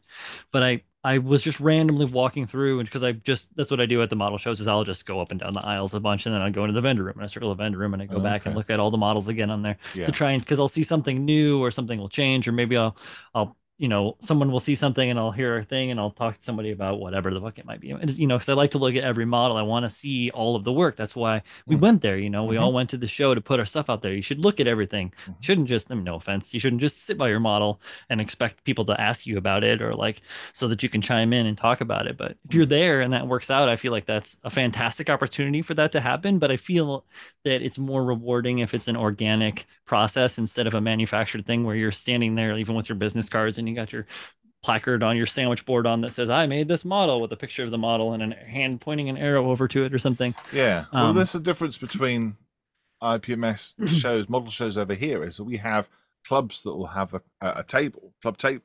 And then everyone's made their models in the last couple of months, year, whatever, put their models there, and then everyone sits behind the table. They're like, here is what I have, here are my wares. And then there's the competition, which is a separate table, it's a separate run, which is a separate thing. The competition isn't in front of you. So you'll sit there and have a chat with your mates behind the table, but you won't stay there the whole time. You'll get up and you'll also do the walk, Of course, yeah. But I don't think you have that over there, do you? You don't sit down and sort of sit with it and go, come and ask me questions. No, not at all. No. Or like very, very minimally. I think that I feel that it will change towards that. We will move towards that naturally because it seems like a better final solution for things. It's a better resolution, or I should say, than a final solution. That's very ominous. Jeez. But a better resolution. Yeah, no, don't get me wrong.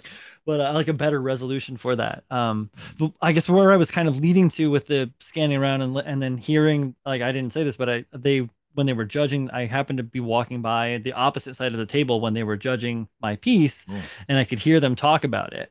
And it was disheartening. I even talked about it on one of my previous episodes of the podcast. I said very nonplussed because what was being said basically was like, this looks really cool, but it doesn't belong to anything, so we can't judge it, essentially. And it's like that's frustrating for me as being creative and approaching this from a very outside of the standard the standards. Like, it doesn't, like, right now I'm building a DeLorean time machine. I'm going to put that in the sci-fi thing next year. They're going to know where it's from, so they're going to be able to be like, oh, that's a kick-ass DeLorean time machine from Back to the Future. Yes, we can judge that. Right. Like, I know what I can Google that on my phone. You can't Google a custom hover bug on your phone and find anything other than the photos that I posted. But that kind of like the accidental interaction with the judges like that, I'd walked away because as soon as they were talking about it and I hear them kind of heading where they were heading or whatever, I just was like, I don't want to hear this. I don't want to hear what they're saying about it. Like, that's not why I'm here at the show. I'm here to have fun and to explore what other people are building and get excited to build new stuff and spend a lot of money in the vendor room. That's interesting. I guess maybe you over across the other side of the pond then don't have that experience where people will come to your table and talk about your models and ask you about them. Not as much. I do a little bit. You do a little bit. Yeah. It's tough because of the perceived boundaries that people still kind of have a little bit, but it's like, again, that's just a time thing. As time goes on, those boundaries between the different modeling genres or the different modelers will, because so I put my Nova Yenko up into the classic cars or whatever the heck it was thing that I put in, and there was this other guy there who runs another YouTube channel, and he's putting his cars up, and he's like, oh, look at this, and I was like, oh yeah, and you did this and there, and we just started talking, just hit it off, and now we're like kind of casual friends. We'll talk here and there a little bit through the comments, but it's like that. Like, I don't normally build cars and stuff, but I built one and it looked pretty good, and it was able to we started up a conversation just because of and then we're bringing in other people, and I'm trying to do my conversation starter thing where I'm pulling in this little old man that built this amazing Shelby Cobra, and like, Well, that's what it is, isn't it? It's a community, and you're meeting other people and chatting with other people and learning new things. I guess. Yeah, I wouldn't want it to be all just competition at all, because it would be. It feels it wouldn't be right. Wouldn't be a show otherwise. Yeah, it's not very much fun. Like even in doing the GBWC, the Gundam Builder World Cup thing at the Anime NYC or at Comic Con, if it's there, that's like, cool to that we all get to put our stuff in these big cases and it's in this big space. There's a big event center. It's full of tons of people. But the real joy and the best parts of that whole experience, yeah, I won. It was awesome. It's fucking very rewarding. Got a placard. But like, yeah, right, and some models and some signatures. Ooh. But like. Yeah, I know. Woo. But and the opportunity to potentially get flown to Japan to go to the big show, which is really what it's about, right? That's cool. really what it's about. But I didn't get to go. My buddy Tim got to go, which is great because it's like, good representation for the community and all that stuff. That's not what we're talking about. The thing that was the jam about the experience, and it's always been that, has been the interaction in front of the booths, like 10 feet away, where all the modelers and all the nerds are all hanging out and chatting and getting a chance to like give each other shit and have fun and laugh and make jokes, and then we're gonna go get a drink or go get a meal, and then like everybody's hanging out, and like this whole like this community thing is really what makes it so much more special than any of the awards or any of the times your name's up on a big blow up screen or something like that. It's like, that's cool, it feels really, really good, but you can't take that with you very far. However, all these other enriching like relationships and the friendships and the friends we made along the way is really what the journey's about.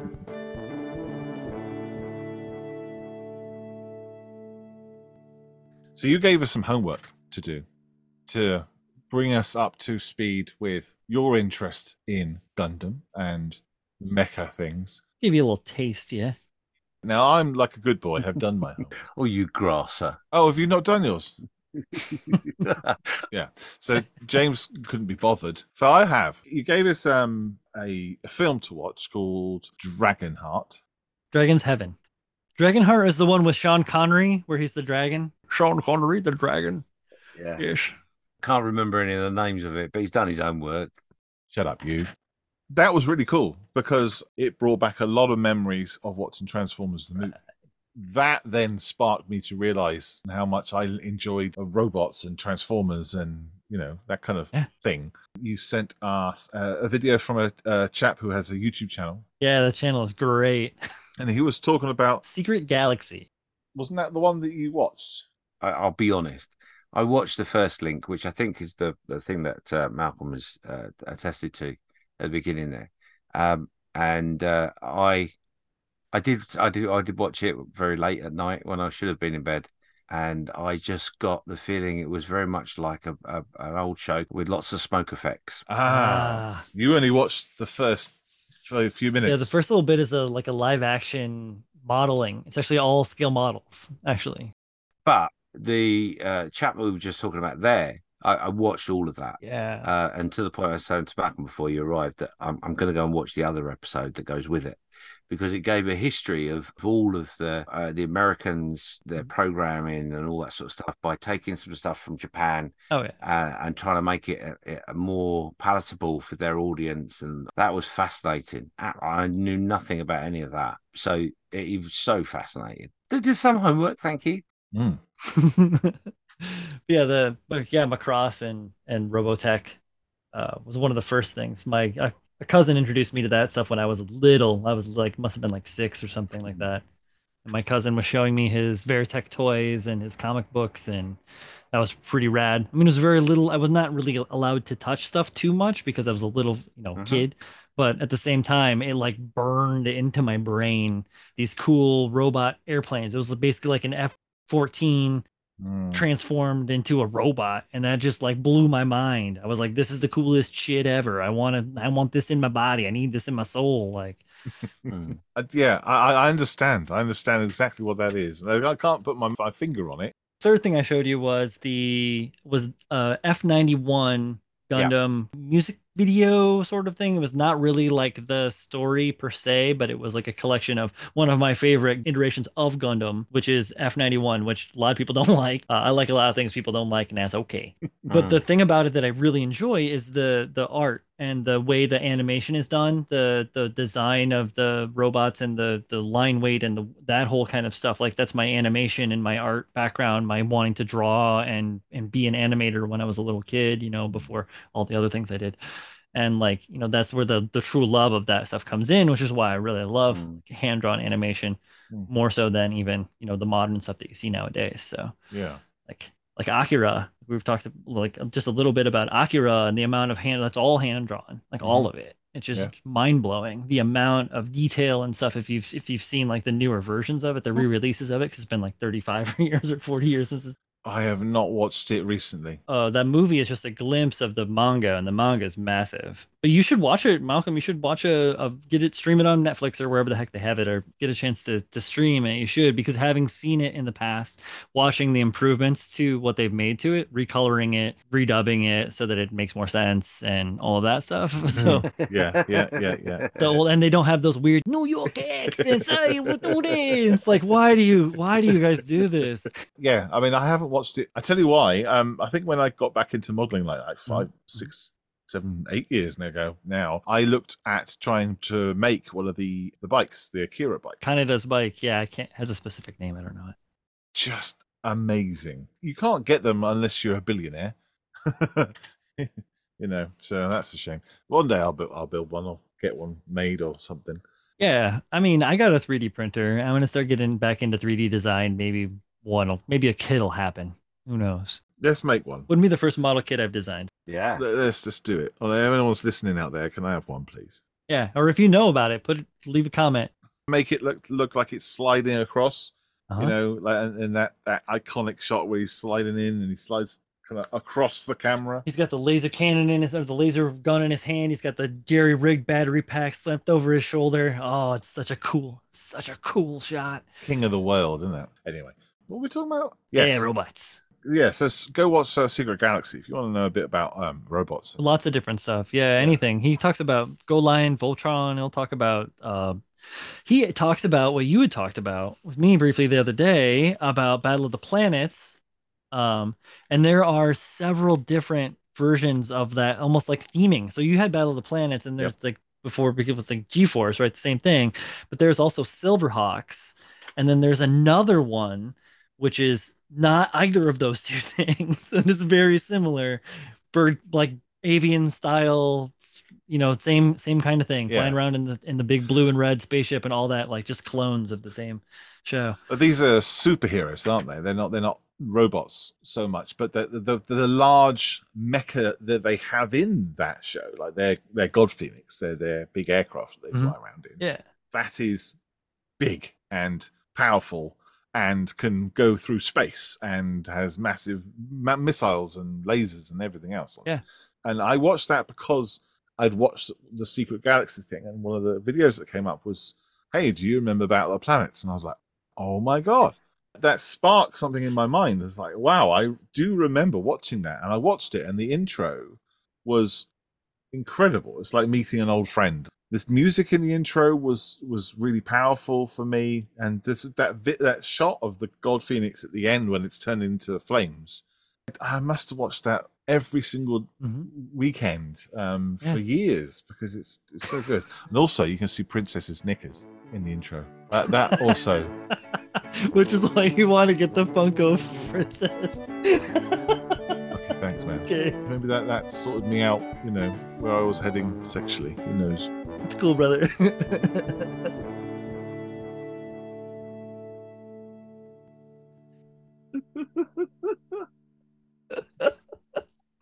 Oh. So, I don't know if you've been watching or following any of our Facebook page or feeds or anything of late, but I do need to ask the question: what is, and it's a very important question because it's right up there on one of our top questions. What is the biscuit of choice for you? I am familiar with this actually. See, now that's tough because there are many very good biscuits, crisps, cookies here in the States. I have been always been partial to an iced oatmeal cookie, generic store brand iced oatmeal cookie. But I also have a weak spot for a like a fudge striped shortbread cookie. Okay, or like a millionaire shortbread kind of thing. Do you know what that is? Yeah. And maybe what that is, I don't know. It's basically it's like a disc. Sometimes it has a hole in the center of it, has like chocolate on the back of it, and like stripes of chocolate on the top of it. And Oh, but you can still see the shortbread cookie itself, and they're 2.5 inches wide or something along those lines. I think I know what you're talking about. You're talking about the high-end Fox's biscuits, James. Do you know what I'm talking about? Oh yeah. Real chunky buggers. Well, no, they're not super duper chunky. They're actually fairly thin. In the States, the Keebler company makes them. They're called fudge stripe cookies, the Keebler branding fudge stripe. But I buy the generic ones because they're the same cookie. They made in the same. They come out of the same Right. cookie machine, and then they go into different Right, okay. packages. I mean, stroop waffles are really good too. Like if Ooh. you're really just like rocking with some tea or some coffee on a cool morning, and it's a little bit rainy out, get yourself a stroop waffle. That's fantastic. I also wanted to talk to you, Brian, about your podcast as well. I have a couple of questions. Why did you get into podcasting? And how's that been for you? And why is it called Built Sideways? And what's that about? I listen to podcasts. I like to listen to podcasts. I got into listening to podcasts long before I ever thought of ever being or on one or talking on one even. It was after pandemic had started and I stopped doing the metal shop thing and I started going on walks and just to get out of the house and would listen to podcasts on the walks and I started like trying to figure out new things and because the video game podcasts I was listening to were kind of not really like resonating with me at the time, so I was like building these Gundams, let's look up for some plastic model podcast or something like that. So it was like scale modeling podcast, whatever, and the first one I happened upon was Mike and Dave with the Plastic Model Mojo. And I started listening to them, and then they were like, "Oh yeah, there's some other podcasts you should listen to." And then like that kind of like just branched out, and I started listening to more podcasts. And I found that there was kind of a little bit of a void in regards to the mecha stuff. A little bit.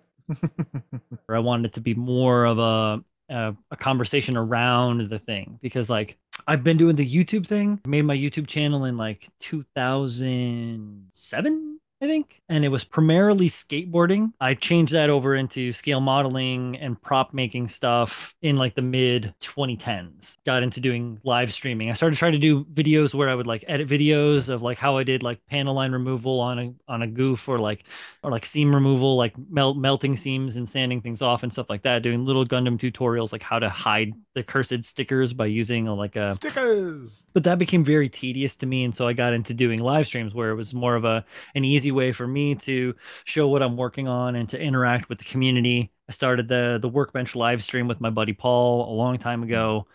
We've been doing it for 4 or 5 years now. Having the equipment to be able to talk and like participating in these other shows. I was in a group of people called Mechanism where we would hosted by Tim Harkins, Child of Mecha. Every other weekend we would get together and have like a round table where like 8, 9 people would get together and we would show our work. We would talk a little bit about what's going on. We would ask each other questions, kind of like a talk show. Oh, okay, yeah. Chat would talk to us and stuff like that, same kind of deal, interactions. So it's really just like being comfortable with the equipment, being comfortable with the subject matter, and then having a reason to do the thing. So we got together and I was like, you guys want to do this? We were already doing live streams. We had set up our own viewing streaming schedule with all of the different schedules so we weren't overlapping because people were starting to have like problems with overlapping. So I was streaming like 4, 5, 6 days a week, doing all this like talking and getting comfortable with the whole situation. And it's just like changing the format that it's in. It's less of the viewer interaction, more of the chance to sit down, have a conversation that starts more conversations. Yeah. Just like you guys, just making conversation. The thing behind it is really to try to keep it a little bit brisk. There's always Kyle, so nothing you can do with Kyle. Can't help that guy. And who does the edits? Chris does all the edits. Chris like lifts all the heavy, does all the heavy lifting. I do most of the Instagramming kind of stuff. Like I do the posts, and we all kind of gain feedback and stuff through all of our various different social things. So like I talk to people on a bunch of different stuff. Like I talk to you on Facebook Messenger. I talk to a bunch of other people on Facebook Messenger or on Instagram. We have a Discord for the podcast now. So it's called the Built Sideways Podcord. It's free to join. We also have a Patreon that people can join too. You guys have been talking about doing a Patreon. Is that right? Yeah, we just started. Yeah. So yeah, we have a Patreon. And that's what pays our fees. So it pays for the editing software, it pays for the hosting site through Zencaster, it pays for all that stuff. Indeed. We don't have to put anything in because we put it all in ahead of time. We don't have to run ads, which is kind of nice. That's great. Um, Yeah. and we're able to sustain ourselves, and like we have some perks. We're working on more perks. It's a little bit iffy to get all that stuff together and try and get all the ducks to line up or all the everything to go. Yeah, I really like your Instagram. I like the way that you do the really nice photographs for each. Yeah, and that's a group effort of trying to find. You had the chilies exploding with the seeds, hot and spicy. That was a spicy episode. I liked it. Yeah. And then the posing episode, I took that photo. I stole that photo off the internet, and I told Chris to Photoshop Julio's head on it, and he photoshopped my head on it. That went down well, huh? Yeah, it happens a lot actually. You'll see little things like when Kyle, because we did a color theory thing where Kyle didn't understand color, and so we started talking about color theory and the way color works and all of that stuff, and we got a great stock photo of the small child in front of like a finger painting set and photoshopped Kyle's face onto that little child because he was like a newborn baby boy trying to learn how to paint colors. Well, that's kind of how I feel as a little baby boy trying to learn about Gundams and robots, and I'm glad that you could come on and help us a bit. Oh yeah, my pleasure.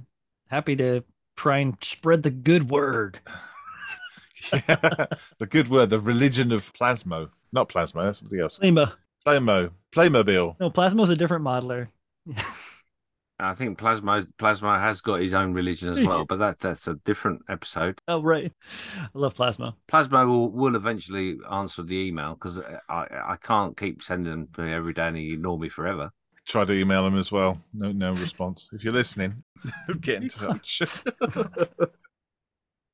One of the other things I want to just quickly touch on, if you've got time, of course, was the difference between Western and Eastern cultures in the foundation of how they talk about stories and things. So with the Eastern side, there seems to be like I don't know what the word is, like a Gaia, like a ghost in the shell. Mm-hmm. There's like a living, breathing, magical force inside. But the Western side, they don't have that. So they don't seem to understand that. Yeah. And I think a lot of the Gundam stories are about things like that, like passion and words are really magic, I suppose. Yeah. That could be why people don't watch so much Gundam over here. I don't know, because a lot of that, like some people call it like blue mushroom or like whatever kind of stuff, like the magic stuff. Yeah, it does exist in some of the Gundam, like say Unicorn, for example. Like Gundam Unicorn has a lot of that magic element to it. There's like time travel. There's a bunch of weird stuff that goes onto it if you look real deep into it. I don't think that is the thing that puts people off. I think some of it is like, remember back in the day when Macross first came around, if you remember that, like, do you remember Love? Even that was like 1986 or 87 or something like that. But before that, the singing thing, exactly, the singing thing. It was a lot about Min-Mei and Rick and running around inside this big weird ship and not knowing what was going on. And it was a lot of emotional buildup. And it wasn't so much like cool jets, shooting missiles and shit. The cool jets were there, but they were singing about them. Right, exactly. Well, and it was less, that wasn't the thing that was driving it. But I feel like what on the Western world, very military, very Arnold Schwarzenegger Commando, whatever. Even Stallone Cliffhanger was very muscle brown, go and get the guy. Less like, we don't know how to deal with this changing things that are happening, but at least we have each other. Fly a kick-ass plane somewhere or something, Yeah, that's not the story, is it? No, that's not the Hollywood way. And you know what? It takes a lot more energy to do the daily slice of life stuff or to pay attention to these stories. Those stories that come over that haven't been super westernized, you have to be invested in it. You kind of have to pay attention to it. You can't just like expect there to be explosions everywhere, There are those of us weirdo hippies over here that kind of get that stuff. Yes. The mentality is changing. The social unconscious is changing, as well as, Japan's willingness to allow their stuff outside of the country. Yeah. It's what it's all about, right? It's always about that, about selling toys or selling, what can you do? Now they even talked about that in the Secret Galaxy thing with the Macross. Like how do we sell these? Yeah. In Japan, they had like all this cool stuff that they could do. They could kill people. They could have like, minor like nudity. They could have like, where in the States they were like, no, this all exists. We do this constantly, but we can't tell anyone about it. Yeah. Well, I was talking to James about the difference between Macross and Jetstream, Yeah. for instance. Jetstream in Transformers is the same thing. It's the same bloody toy. Yep. Let's talk about BattleTech as well, because BattleTech also versus Macross versus Transformers versus, GoBots. A lot of nerd knowledge in my head. I got to be careful what doors we open because who knows what's going to come out. Well, that's what's been fun talking to you, Ryan. Crikey, we could do several podcasts talking about all this stuff, couldn't we? Hey? Oh, yeah. I've been such a fan of it my whole life that it really is just like part of my being. Cool. Well, it's been really great having you on, Brian. Yeah, thank you. It's been a pleasure to talk to you guys and to help kind of like clear up some of the air about what this stuff is. It's been a blast. I'm really glad to have gotten the opportunity, guys. Yeah, more than welcome. It's been inspiring.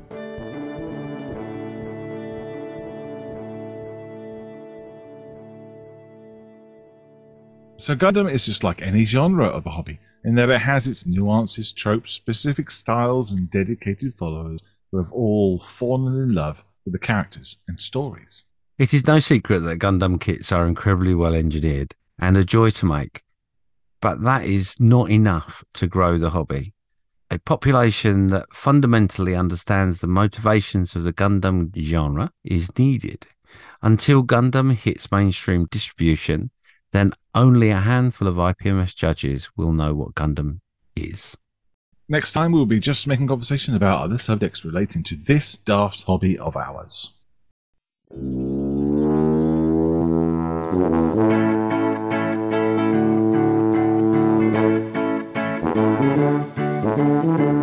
You've just been listening to Just Making Conversation with James Skiffins. and Malcolm Childs.